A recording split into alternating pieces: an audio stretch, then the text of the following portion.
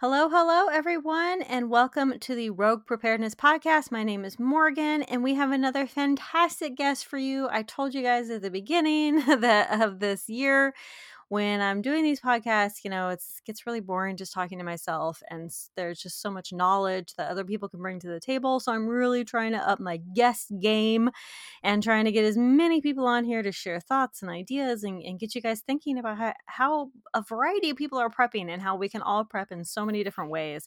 We've already had some just amazing guests, and we have another amazing guest today. Her name is author Melonie Kennedy.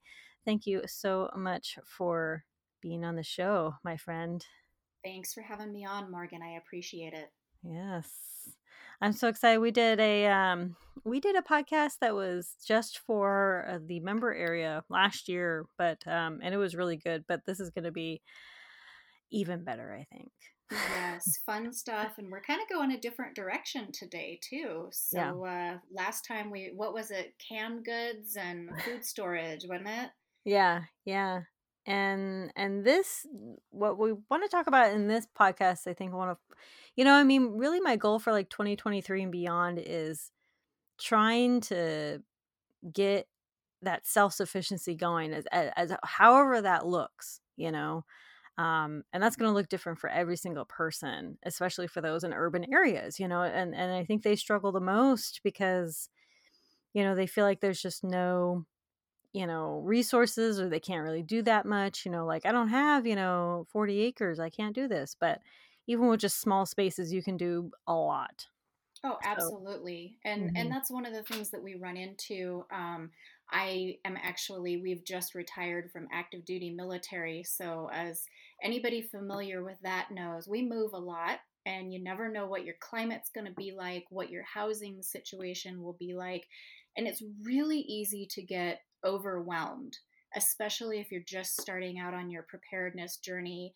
There's so many cool resources, so you kind of get that information overwhelm Mm. and don't know where to start, don't know what's applicable. And I think that's one of the reasons that it's really fun to sit down and have these chats, because we can bring in those things that, like you said, you don't need the 40 acres or 100 acres. You don't have to have cattle. You don't have to do what seems like the dream homestead. You can still start that self reliance, that self sufficiency with some bare bones basics. I mean, we talk about sprouts a lot, just growing some sprouts, right? Yeah, yeah. And I was actually thinking about your arrow garden that you have on your countertop, right? The arrow garden. Yes, Yeah.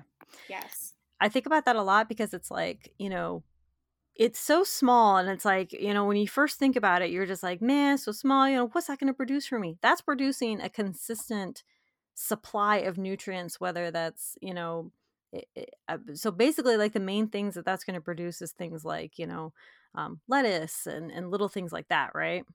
Absolutely. Yeah, we do a lot of greens. I've actually, as a practicing herbalist, I've actually grown some herbs in one of our arrow gardens.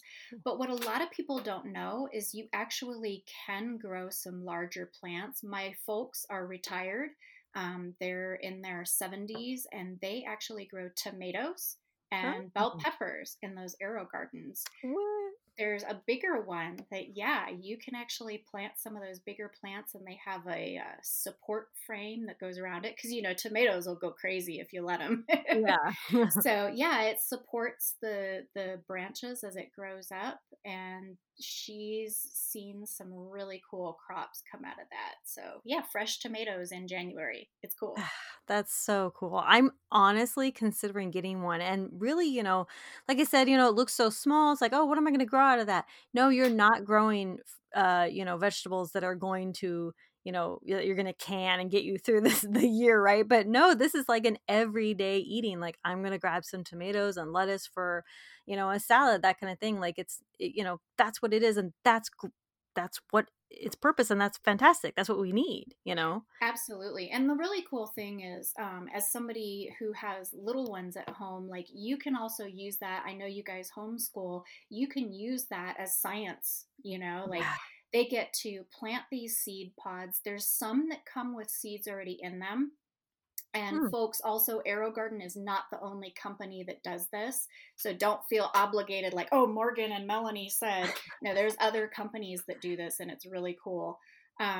They get to plant the seed pods, or if you have your own seeds, they sell empty ones with just the little peat insert, and they can plant, say, Swiss chard or spinach or whatever, and they get to watch all the different stages of the plant growing. They learn how to put the fertilizer liquid in there, and that's a ratio. Like if you put too much, you're going to burn the plants, Mm. or they need the food just like we do. So if we don't give them enough, et cetera, et cetera. It's a Right. science lesson. It's really neat also, because when you're working with hydroponics or aeroponics, um, they the plants grow really quickly. So we will plant something and there's nothing there, and then I'll go out and I'll see, just those wee little first leaves, and then a week later I walk out and I'm like, whoa, there's plants. Because they'll just shoot up suddenly, kind of like a kid with a growth spurt, like boom, Ah, all of a sudden they've grown an inch.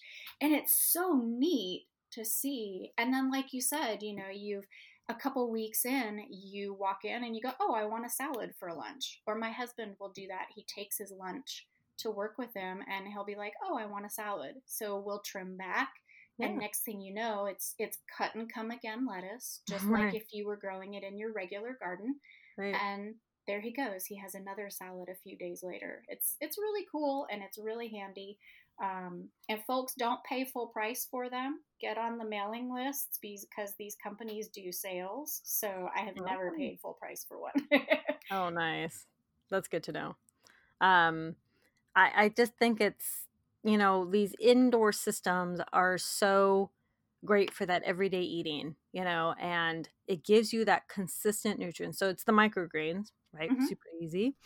And then it's like the Aero Garden type of system, and then it's like those the tower hydroponics, or just or the tower ones. Like I've seen a few. So there's one that's just like a tower, and you can just have grow lights or whatever. And then there's the tower hydroponics, where it's like the whole system and the pump, and it's the tower and the grow lights and all these things. And I think that's another really great setup as well if you have the space for that. That also, like the Aero Garden and stuff like that, it, grows so fast, and you can grow so much in it.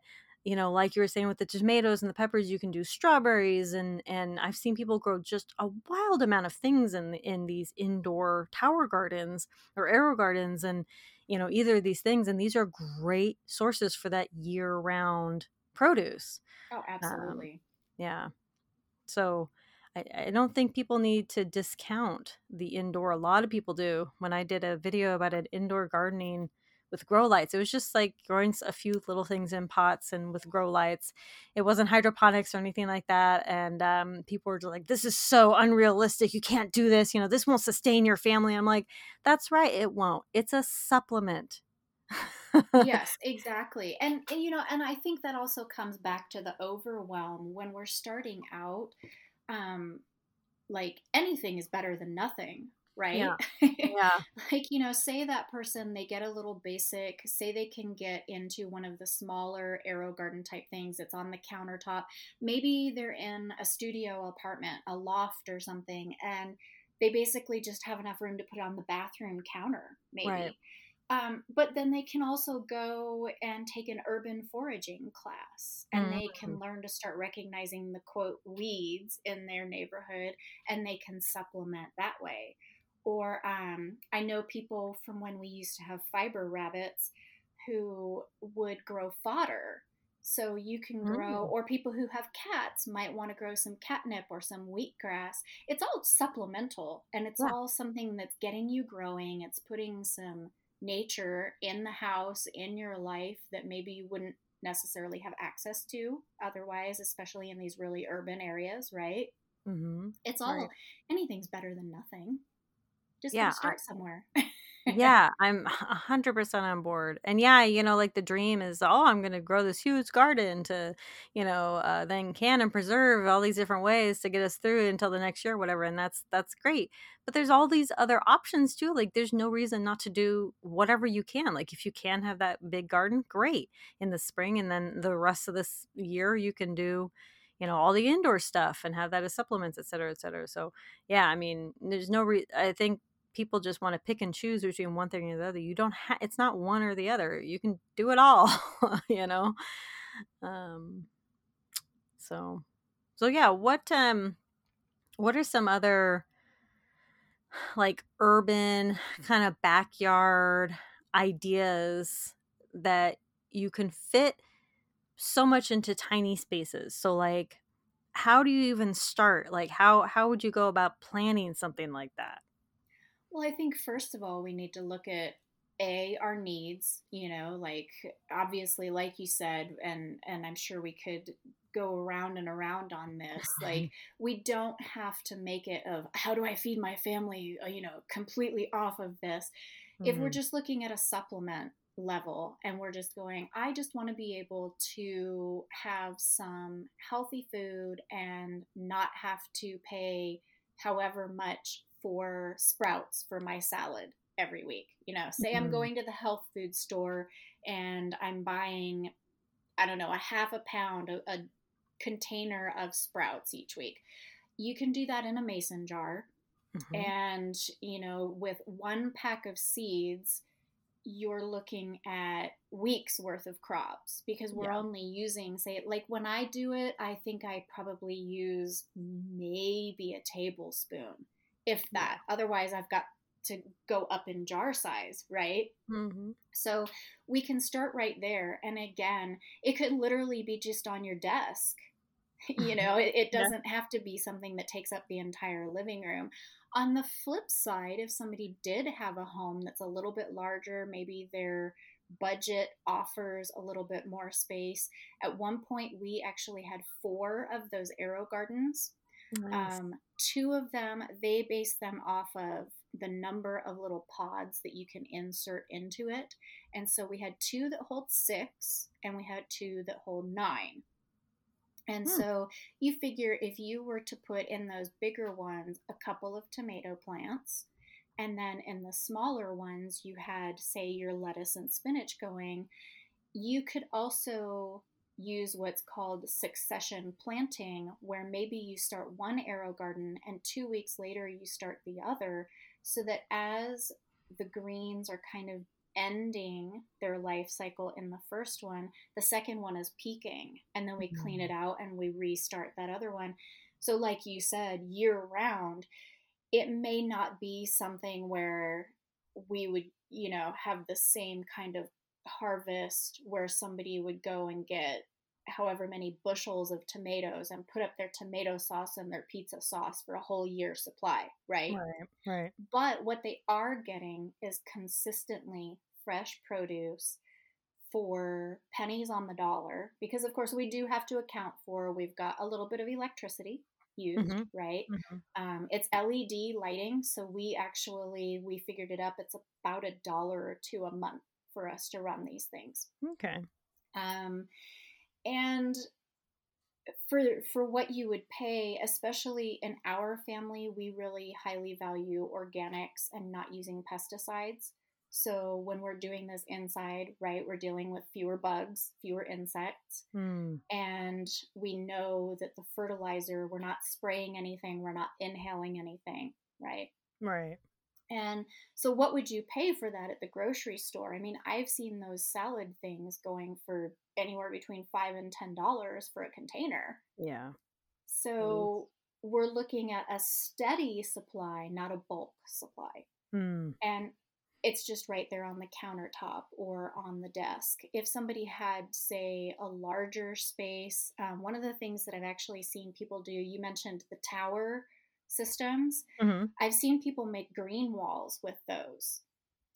Oh And yeah. Yeah. As a yoga instructor, I think that would really be cool in places where you want that natural, that green space, but you're in an urban environment. So, Mm, offices, think about what a corporate facility could do with some walls of those. And now your employees, your staff, whoever's coming through, they have access to this fresh produce, and right. everybody's benefiting, right? It's a community effort. Yeah. So you could do the same thing on a smaller scale in your home. Do it in your dining room. And now you've got more of the lettuce, the spinach, whatever. Like you mentioned, strawberries. Can you imagine having a tower of strawberries? So, like, we're talking about tomatoes in January. Here's your strawberries. It would be so cool. Yeah, yeah, seriously. I mean, our family eats so much strawberries, and I'm just like, we have got to have a strawberry supply, like, consistent. And I just keep thinking about this arrow garden, and like, I know you guys we're 15 minutes in, and all we're talking about arrow gardens, but seriously, like, It's really like cool. it's just like such an easy option, and like a couple dollars a month in electricity, shoot. Hmm. Like, I think of it from an off-grid standpoint. And I think when we were first talking about it, I was like, I wonder if I got one. Like, I was looking at the wattage and all this other stuff, and I was like, I just wonder, like, if I could sustain that on an off-grid setup. And obviously it's totally wild, what you might be able to do depends on your off-grid system, your Hmm. batteries, blah blah blah. But I think it's possible. I was able to run grow lights, which are extremely efficient. They take very little energy. They're very low wattage, and I was able to run grow lights on my off-grid system. So if I'm able to do that on an off-grid system, you can do it on the on-grid system, and then also have like that kind of backup. Like, okay, well, what if the lights go out? How will my plants continue to survive and stuff like that? I just think like I just think like about all these like the alternatives and things like that. Like how would I keep these alive in a lights out or something situation, but Well, and they're that's a very part of it. efficient. Mhm. That's a part of that planning, like Yeah, you said, where do you start and what could you do? We do have to make those plans. yeah, That's an important part of it, because if somebody is looking at a system like this, um, then they know that it needs electric, right? They right, have to right, have electricity. There's a water pump that functions in there to aerate the water that the plants are growing in. And then, of course, you need light for a certain number of hours. So that's really important to look at, um, and to plan for. Like in our case, we are in the high desert of Arizona, so sunshine is not an issue most days. mhm, yeah, So I look at it and go, well, worst case scenario, if we have a power outage, which we actually did a couple of weeks ago during a that's great. storm, um, there's plenty of light coming in. I can read, I can cook, I can do whatever I need to do. So I can then take my little solar generator that we charge with solar panels, and I Mhm, could use it to run the arrow garden instead. there you go. So that might be different for somebody in, say, the high plains where wind is the thing, and they would be like, oh, maybe I'll get a little turbine and put it out on my balcony, or maybe they're on a 13th floor balcony and they could do something that way. Hmm, It's going nice. to be individual to each of us, but we do need to plan for that totally. Yeah. I've seen a lot of little, DIY turbines that seem really like they're little tiny ones, but you could just, like, clip that to your balcony like you're just saying, and, like, get a little bit of energy there, hook it up to a battery, you're all set to go. Like, Totally, totally. yeah. And also something folks should check into. A lot of people don't realize this, but if you're in the United States, um, if you go to the Energy Star website, there's actually tax credits out there for renewable energy products. So solar photovoltaic and also wind energy. I'm not going to quote any specific percentages because it may also be influenced on what your system is and what state you're in. Mm, But budget is a big thing, right? And if we're looking at these backyard systems, that could mean the difference between being able to get something or not. So I would Right. strongly encourage people to check out websites like that. If you're in another country, obviously look up the energy department for whatever your country is and see if there are any kind of incentives. A lot of people are concerned about renewable energy right now, and there are options for that. And certain states, like my state of Arizona, um, used to offer some tax deductions and tax credits. They're still working on what that's going to be for the future. But in the past, they have offered those kind of things too. So, Yeah. Hey, that's an incentive. That's, that's yeah, nice. it can make a difference. Like my gas company actually offers a rebate on high efficiency washers. I'm like, ooh, my washer is 10 years old. That's perfect. I'll take the rebate, you know. Nice. If I have to replace it anyway, that's $50 or however much it is that can now be put toward something else in our preparedness efforts, in our self-reliance efforts. It's a seed order. It's, Yeah. you know, it's Yeah. it's that foraging class. Who knows what you want it to be, but there are options. Yeah, I am all about the energy efficiency anyway, just like everything that we look at because we lived off grid for so long, it's just like it has to be energy efficient. I always it's just like habit now to like look at the wattage and like if it's an insane amount of wattage, I don't get it. And because I'm thinking of a future aspect of like, okay, well, how can I power this and could I power this with the resources that I already have? Like and if I happen to get more energy down the line or something like that, that's great. That's just more energy. Mm-hmm. But yeah, so I think looking into all of those energy efficient things now is a really good idea, and the incentives absolutely help for sure. Well, and that's Uh, the other thing when you're examining those things, like you're looking at how do I run this off grid, and then of course somebody like me homesteading in the burbs, right? yeah, I'm looking at how do I run it if the power goes out? I'm looking at yeah, just a comfort level thing. But right. the other thing that we can look at, especially for folks who are trying to figure out, okay, I want to get into preparedness, or I'm at this certain point and I want to bump up my preparedness level, right? A lot of times we can DIY things. We can come up with plans or we can make it ourselves. Maybe we could barter or trade for it, but otherwise, it's usually going to cost us something, right? When you are doing all of that planning and looking at those things where you're like, no, this uses too much energy, I'm not going to purchase it, or oh, this is efficient, so I will. For those of us that are on grid, we're saving money. And where Yeah, does that go? If I'm not paying it to the electric company or the gas company, it's staying in my pocket and it can again go toward the seed order that I'm like drooling on the seed catalog, right? Or we could save up, if we're spending $10 less because I'm like, ooh, Morgan told me about this cool washer and it's so much more efficient. And I'm saving 10, $20 a month on my electric bill. Well, now at the end of the year, how much have I saved up that we could put into something bigger?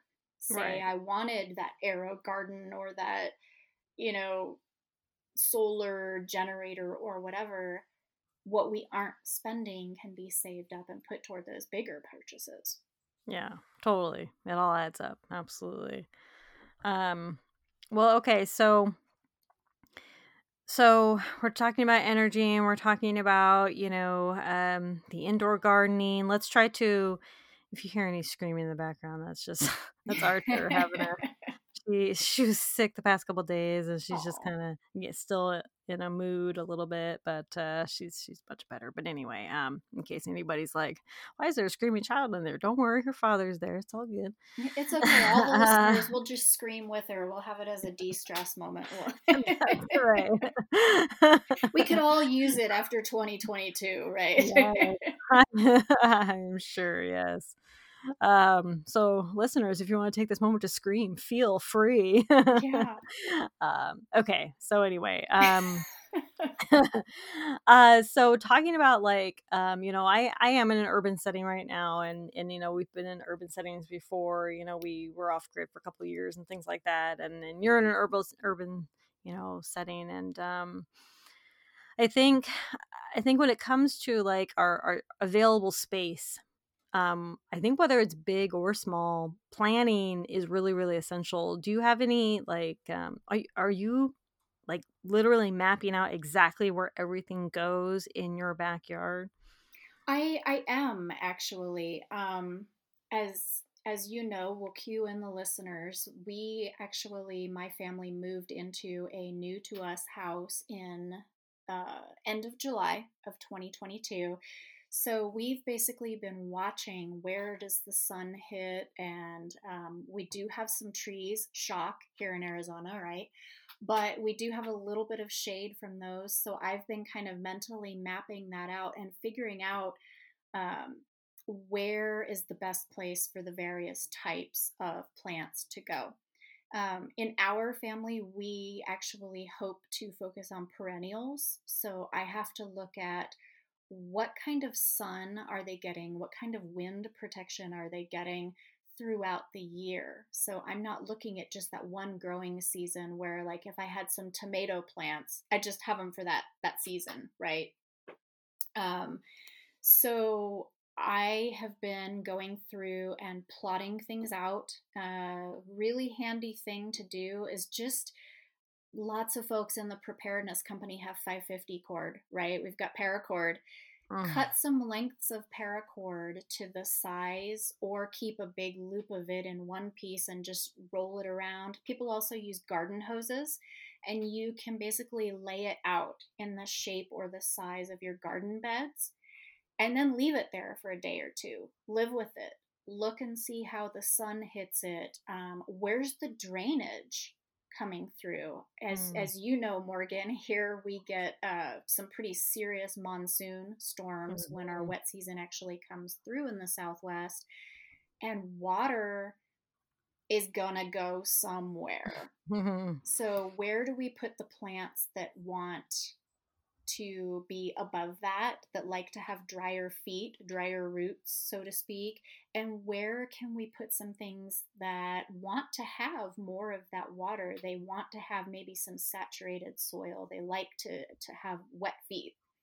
Um, the other thing that we have to take into account, and I would encourage folks, no matter how urban of an area you live in, sit for a little while and look for wildlife. You might be amazed at what's going to come through and chomp on your garden. Mhm. Yeah. So we sit out in the daytime. We do have a dog, so it's a little easier to sit out with her and, here come the birds, or she alerts to a little squirrel or whatever. But I had a little bit of a travesty happen the other day. I had a strawberry plant that was tucked away and it was sheltered, and it made a strawberry at Christmas. And my strawberry Oh. was almost ripe. I was so excited. I'm like, this is a strawberry growing outside at Christmas. And the day before it was ready, a mouse ate it. Golly. I think you can imagine how frustrated I was. Yeah. But Uh, these things happen. I mean, maybe you're in New York City, you're dealing with pigeons, right? yeah. They're Yeah. everywhere. Same thing when I lived up near Seattle, pigeons everywhere. But we Mm. also do get in these urban areas things like coyotes, Mhm. or we might get some mid-sized predators that are going to come through. So if somebody is looking at, say, urban chickens, right? I know you know this. When you have your chickens, you've got to make sure that not only have we planned for where are they going to be, but how are we going to keep them safe? Yeah, a lot of people don't realize that even urban chickens, they're still prey for, raccoons and hawks, and they're still prey to all these things. Mm-hmm. There's tons of predators in an urban area that are ready for the either the eggs or the chickens. Yeah. Yeah, so it's not just rural areas that get hit with this stuff. So yeah, it's very important to know that. And even just the neighborhood cats and dogs. And that's the Yeah. same thing when we're looking at plants, when we're looking at the garden. I do have some neighbors. that have outdoor cats. Mm-hmm. So I have to account for A, my dog is not the brightest bulb, so I have to keep her out of the plants. Because, she'll be chasing, say that mouse comes through. So I need to protect the plants from 70 pounds of dog. But I also have to account for the fact that maybe one of the neighborhood cats is going to come through. Right. And what are they going to do?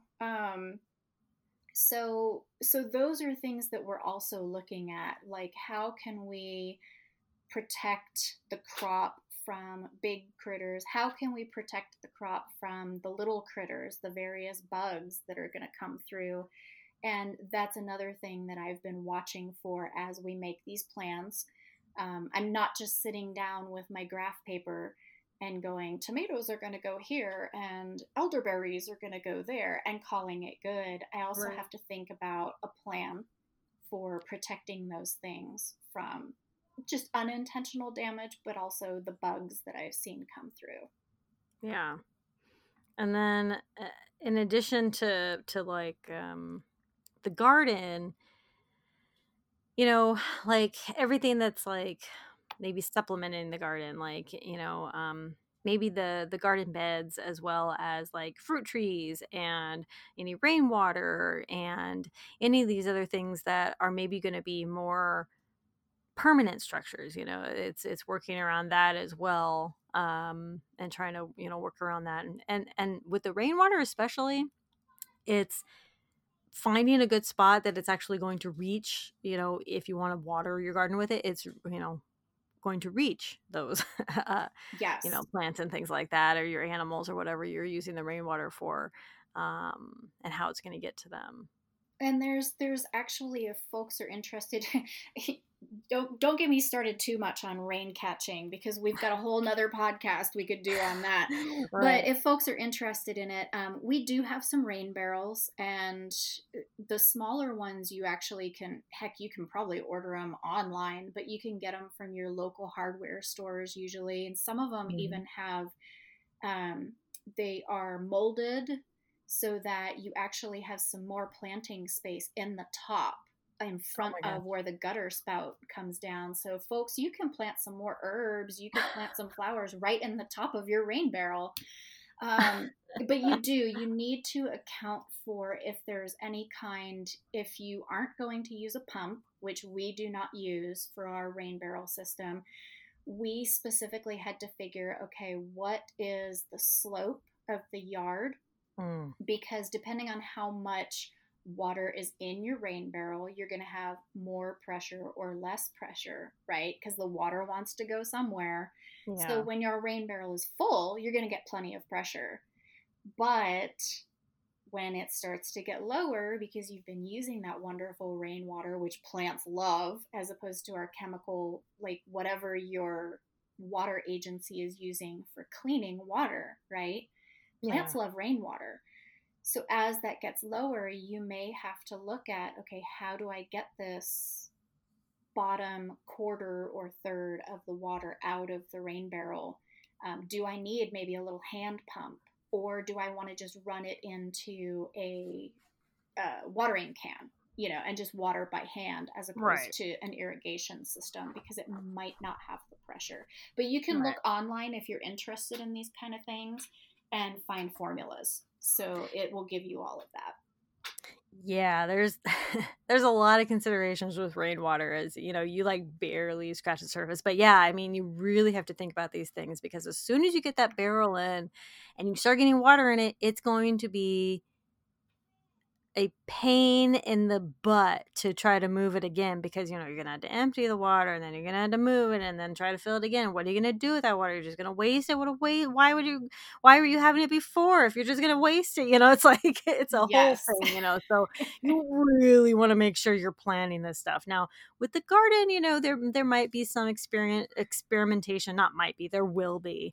Absolutely. And, even if you plan the perfect garden, you see the perfect spots to put everything, you might realize later on, you know what?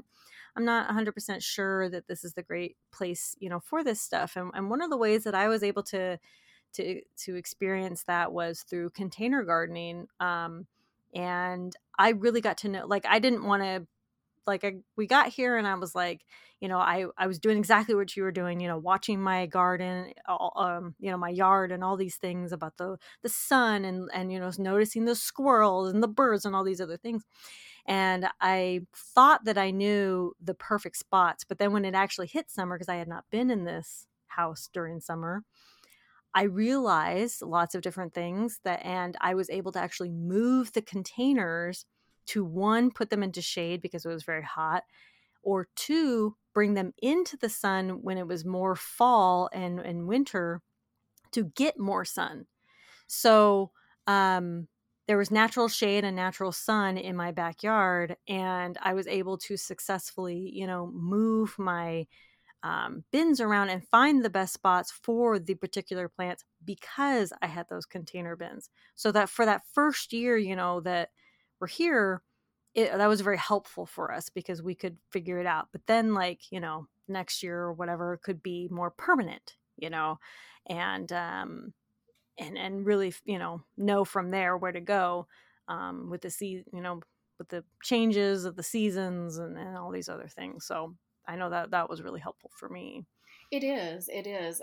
That's actually one of the things that we've been doing during uh, the fall, because in our area you can do a three, almost four season garden depending on what your resources are. But there's still those things where I'm like, well, I think I want this here, and then I'll just change my mind. Yeah, yeah, yeah. Because sometimes you're like, it's getting some sun, it's doing fine, but I'm tired of looking at it because it's blocking the view, or Mm, it's blocking the access. Say it's the area where you need to be able to get to, say, your water spigot, or in our case, where the dog just naturally walks out. And then if something's blocking that traffic pattern, whether it's dogs, kids, yourself, um, it's going to be a problem. Either yeah, somebody's going to get hurt, something's going to get knocked over, or whatever the case may be. So sometimes it's just a matter of it just isn't working where it is, and it just needs to be shifted a foot. Or, right. like, I remember when you guys had that heat wave come through and your plants were like, help me, help me. Yeah, yeah, yeah. It's sometimes it's things like that. The other thing that we found, I've been container gardening since, oh goodness, well, let's just say almost 20 years. Um, and because so much of that was in a military housing situation, so you're basically a renter, right? Mm, You have to use containers. Even if you're not gardening for food, you just want to garden, grow some pretty flowers to look at. You can't, in most places, plant in the ground. So right. if you're renting, um, take heart, because container gardening might still be a wonderful way for you to grow some things, whether you're interested in edibles, whether you're interested in just some floral, like you want to be able to do flowers and floral design and have fresh flowers each week, or if you want to grow food or whatever you want to do. There's a lot of options in containers that folks don't always think about. You can even, again, going back to, like, we were talking about budgets and the DIY stuff, you can make your own self-watering, wicking, uh, growing systems. You can buy them, Hmm. and it really is a great way to get started. And even in our situation as homeowners, I still have things that are out there in planters that I will not ultimately put in garden beds, Mm, just because they're annuals. Say, like, referring back to the tomatoes, they're only going to last for a certain amount of time. right, So if I have some containers set up for my tomatoes, my sweet peppers, that kind of thing, when they're done, I pull them out, right, and I can either ignore the container, let it lie fallow, so to speak, or I can put something else in and have another crop. So it gives you a right. lot of choices. Yeah, I remember. I remember the urban prepper. He had like just a he did like a whole big container garden. He did the companion planting in the container garden. Mm-hmm. And it actually went pretty well for him. Like there were a lot of, challenges and lesson learns, of course, but like, a lot of people think that containers can't hold a lot. And it's true that you can overcrowd with certain crops and these kinds of things, but you can also put like a crazy amount of seeds in containers as well. Like I learned that I could have probably put a little bit more, you know, plants and seeds in certain containers, but then others were like, you know what, that was too much. But you kind of learn and whatever. But that's the great thing about container gardening, though, is that you get to experiment with a lot of crops and things like that, and you're not digging into the ground, and you're not doing a lot of effort with the soil and all this other stuff in the ground. Like you have the container and you can move and adjust and do whatever you want with it. And yeah, I just think it's a good way for people to kind of get their feet wet in it, I think. Well, and especially also one of the things that comes to mind for me is the soil. You mentioned the soil itself. If you haven't lived in that area, whether you have an official backyard like I do, or you're dealing with say an area that is in the city, and maybe you're helping take back, say, a parking lot or something like that, you don't Mm, know what was there, right? right. We kind of, in our philosophy, when we're coming into these new places, these new homes, we just assume it's been sprayed with things, pesticides, herbicides, whatever the case may be. We assume there's some sort of contaminant there. um, so when you're dealing with containers, you can skirt around that, right? you can Mm, you can get whatever potting soil container mix you're going to do, and you can also tweak the needs for the plants that you're planting. If you live in an area like I do, where you're dealing with a lot of caliche, a lot of clay, right. and you're trying to plant something like carrots that wants a Mhm. sandy, loose soil, I'm not going to get that in my house. I could dig for 8 days and I'm not going to get that in my yard, right? Right, right. So you have these cool options where you can be like, well, this container is for carrots, so I'm going to do this soil mix. And folks, talk to your master gardeners if you're in the US. Talk to them in your area through your local agricultural extension, because they will be able to help you understand what your soil is like. And they will also be able to help you understand what to do if you're mixing your own soil. So, Mhm. great resource for people, again, if you're just starting out. Um, but you can adjust and say, okay, maybe I'm growing blueberries. Blueberries have a very different soil preference. They need a little bit more acidic soil than, say, my tomatoes do. Or if I'm making choices like that, now with those containers that you have, you can make those adjustments. You can tweak that soil. You could add a different fertilizer if you wanted to. It opens up a whole new world. It's really, really, really Right. useful. Yeah, absolutely. Yeah. I mean, there are a lot of places that you can, make the soil better and that kind of thing. But like you're saying, and like I've also experienced in the high desert in that area, caliche and the clay, there's no making that soil better. There's Yeah. just like, there just isn't. And so, yeah, we got to get a little more creative, with some things. So yeah, I mean, it's, I think with urban settings in general, you can do what you can in your backyard. You can actually do a lot. You can, when it comes to growing, or even if you wanted, could have chickens or quails or things like that, rabbits, these other little small animals that you could have. But there's also, I think, the community is a pretty big aspect, and I say that in the sense of like, local farmers, or local neighbors, even, that maybe you could get things that you can't produce. So like, say you can't have the chickens or the quails or other small animals, so where could you get those other sources that you're missing, locally? And that can help with our our self-sufficiency in the urban area as well. And like you were, going back to like what you were saying of the wild edibles in your urban area, you can go out and learn and find those local weeds and things like that for those supplements and that kind of thing. So the community is a whole big aspect. But Well, and speaking of community, that's also those kind of classes and events are a great way to meet some like minded folks. Like, yeah. I know when I was growing up, this might age me, but when I was growing up, if you wanted to meet people who were at least a little bit like minded, you joined the local neighborhood watch, right? Oh yeah. Because, here was our local police, chief or whoever telling us this is your police liaison, and he's telling you what to look for, or she is teaching you signs of how people are watching neighborhoods or whatever. But it created that sense of community and brings us into one of the things that we tackle in preparedness, being security, right?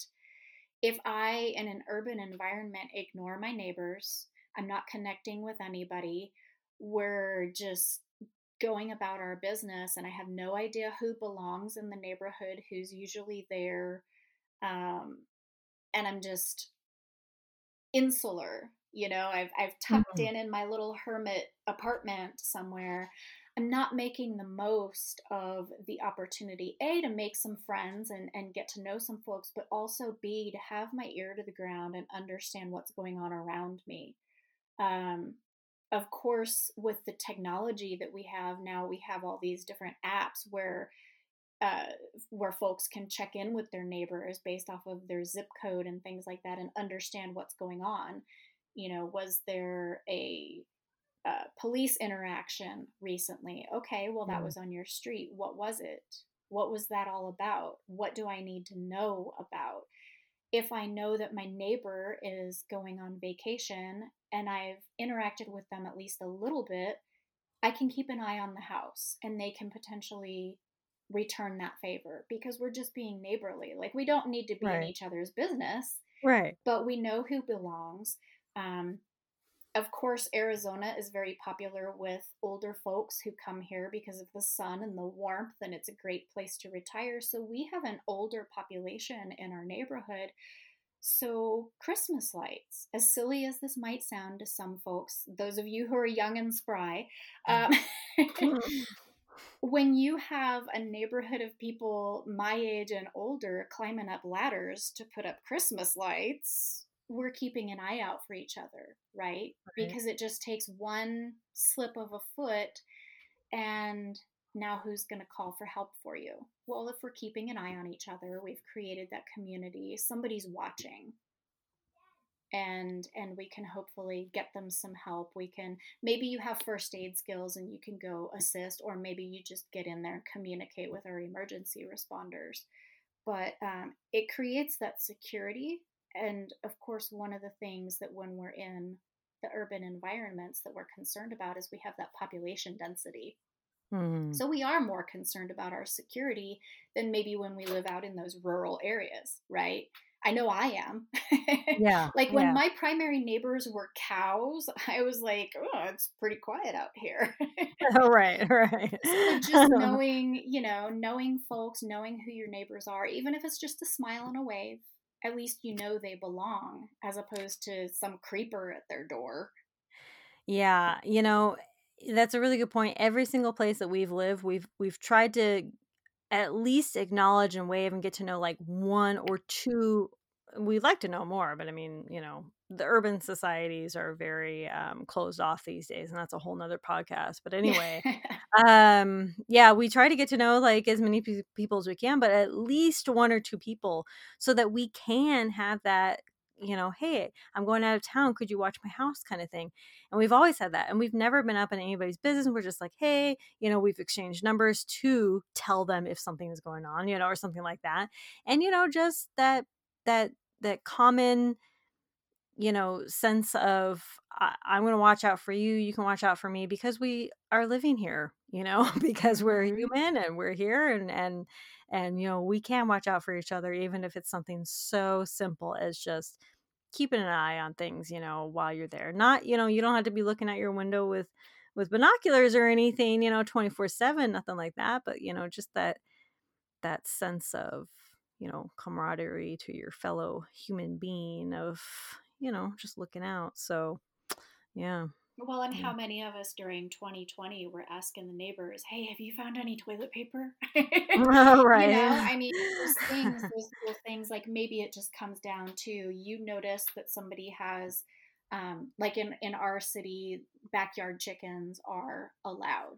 So Yeah. maybe you notice that somebody has chickens and you've got your garden you've been pruning and you go over and go, "Hey, I've got these greens. Would your chickens like them?" You start building that up. And even if they are not, quote, preppers, so to speak, they just wanted some chickens, Right. um, we start creating those ties. And if there is a bad situation, say like when our power went out the other day, in a situation like that, maybe you could pop over and be like, "Hey, I have some extra flashlights. Do you need them?" Or they might come to you and say, "Hey, thanks for giving me those greens for my chickens. Here's some eggs. I had extras." And of course, right now, what's everybody talking about? Egg prices, right? Right. You and I have had that conversation a lot lately, where I'm going, "Morgan, Yeah. I should get chickens." But it's one of those things where it used to be, oh, you borrow a cup of sugar, right? Mm, And we start having that give and take, and then when there is a crisis situation, we know a little bit more who we can depend on, and we also know who needs our help or might need our help, and we right. can we can reach out that way. Yeah, I live next to an elderly lady who lived by herself, and she came and went. She's very independent. She could do everything. But there was one occasion, um she had gone grocery shopping, and her car was parked and her trunk was just open, and some groceries were still in there. And then I kind of just like peeked over to her front door, and I saw that the screen door was open and the door was open, and I was just kind of like waiting for a minute. I'm like, well, maybe she's just like, getting the groceries slowly. And I just waited for like a little bit, but then I was like, kind of got concerned. Like my gut was telling me, I'm not sure, everything's okay. So I went over there and I just kind of, gently nod, hey, I just wanted to check in. Is everything okay? And she like kind of stumbled out after a minute. She's like, "Oh yes, I'm sorry, I'm okay.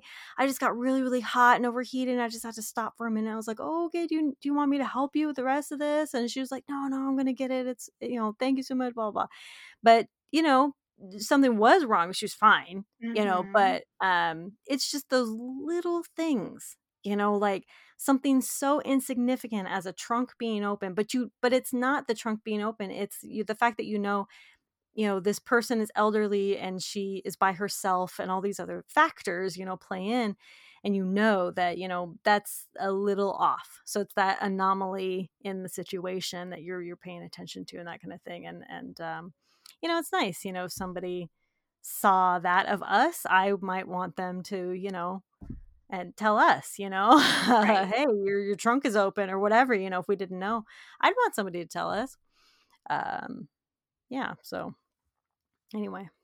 Yeah, I think it's Patrice Lewis that describes preparedness as a three-legged stool, and she says community is one of the legs.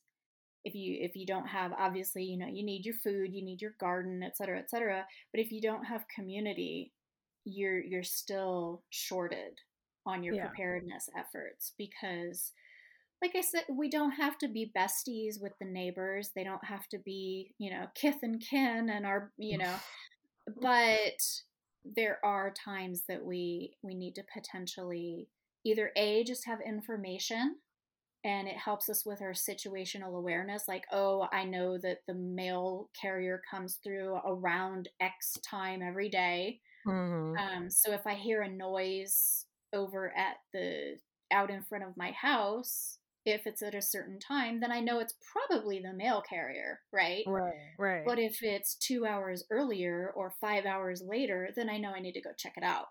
right. Just take a look and see what's going on in front of my house. Maybe it's just somebody visiting another neighbor, no big deal. but maybe it's something that I need to take a little bit more action on. So Yeah. it helps a lot with our situational awareness, but also having that support network in Yeah. place. Absolutely. Well, we're coming up on the hour here, and I just wanted to thank you so much for our discussion of s- I think I'm going to title the self-sufficiency in an urban setting. I think I don't know.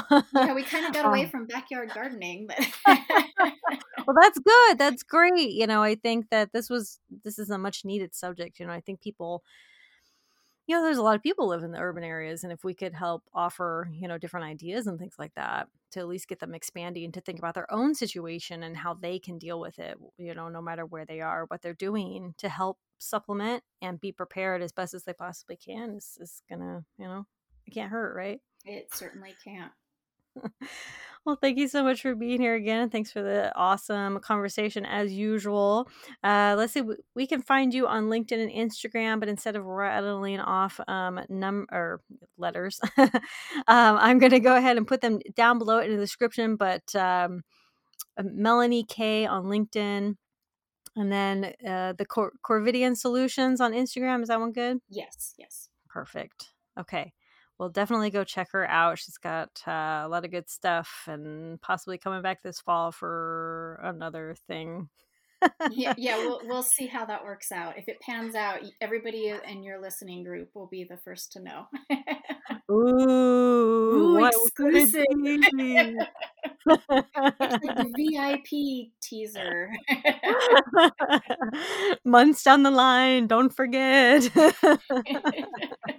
Well, thanks for having me on, Morgan. I appreciate it. And well, maybe we'll do a rain barrel thing sometime. We'll talk some Oh. water catchment. I love rain collection talk. I could go on and on about it. So, yes, absolutely. And thank you all so much for listening. You're amazing. You can always find me, of course, at roguepreparedness.com or YouTube or Instagram.